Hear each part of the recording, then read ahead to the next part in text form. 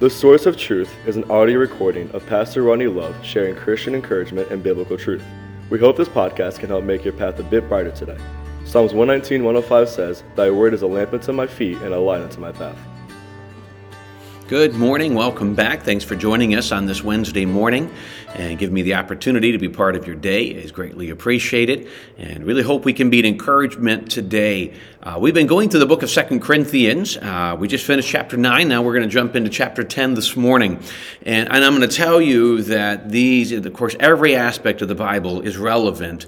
But I'm telling you, there's something special about these verses when it comes into spiritual warfare, when it comes into our thinking and our mindset and the power that it has over us. And so over the next few couple episodes, we're going to do things a little differently. Normally, I go through a section, kind of explain it, apply it, but we're going to dig a little deeper over the next few episodes under this section, probably break it up into at least 3 different things, because there's just so much in depth in here, so much in here that I want to dig into as Paul's trying to teach the church at Corinth.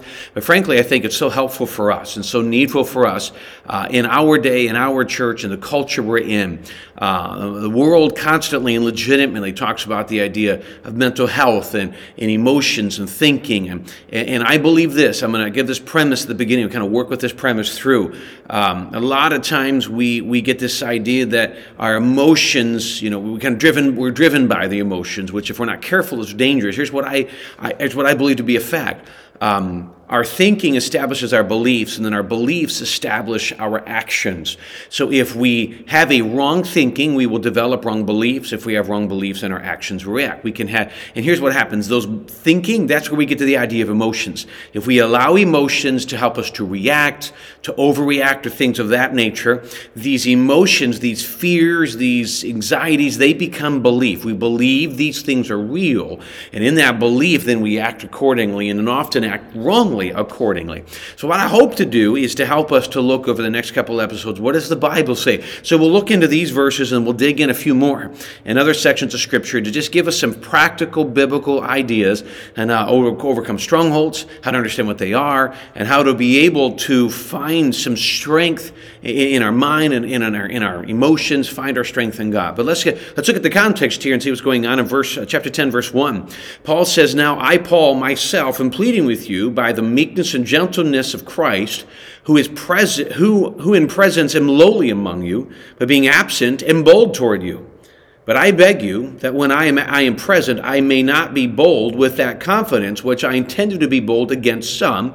So think of us as if we walked according to the flesh." Now, let me give you an understanding what's going on here. Paul is speaking of false teachers, and he's saying there's some false teachers we know that had kind of worked its way into the Corinthian church. And so now this Corinthian church, what they're doing is they're trying to, instead of being able to teach Paul, say that Paul's teaching is wrong, they're attacking Paul.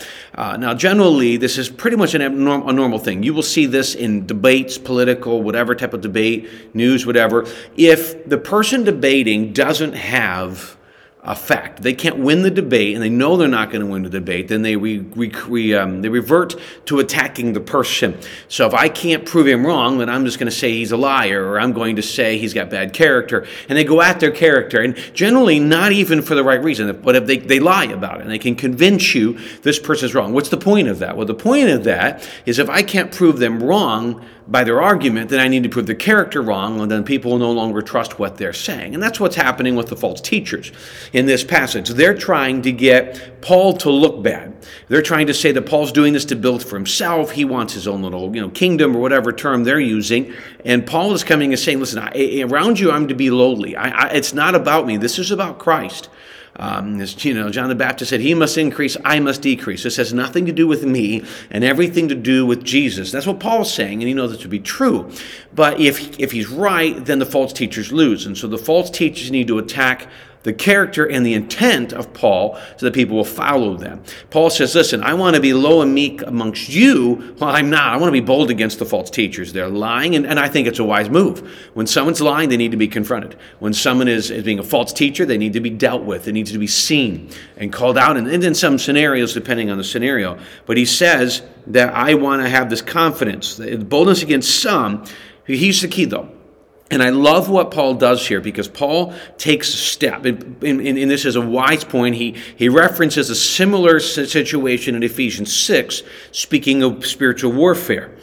He says, verse 6, "For though we walk in the flesh, we do not war according to the flesh." Now, what I want to do today is talk a little bit about this aspect of spiritual warfare. Tomorrow, we're going to talk about this idea of pulling down strongholds, and then we're going to get into the idea of the right thinking. Those are the next three thoughts we're going to deal with, going through this starting today, Thursday, and then Friday. So what I want to look at this is, he says, though we walk in the flesh, we do not war according to the flesh.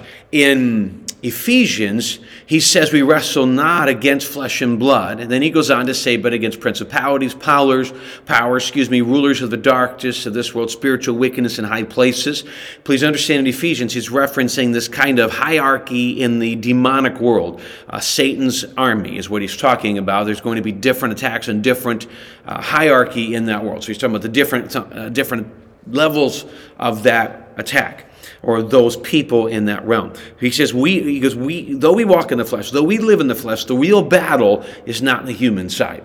And let me explain where I'm going with this, okay? He is saying in this passage wisely that people want to say the problem are the false teachers. The problem are the false teachers, all right? The problem are those people coming in and lying, and Paul says the problem is much deeper than that. And that, frankly, that's not it. See, false teachers were being used of Satan to come in and corrupt the church. And as long, Jesus loves let me rephrase that. I was about to be very wrong on this, all right?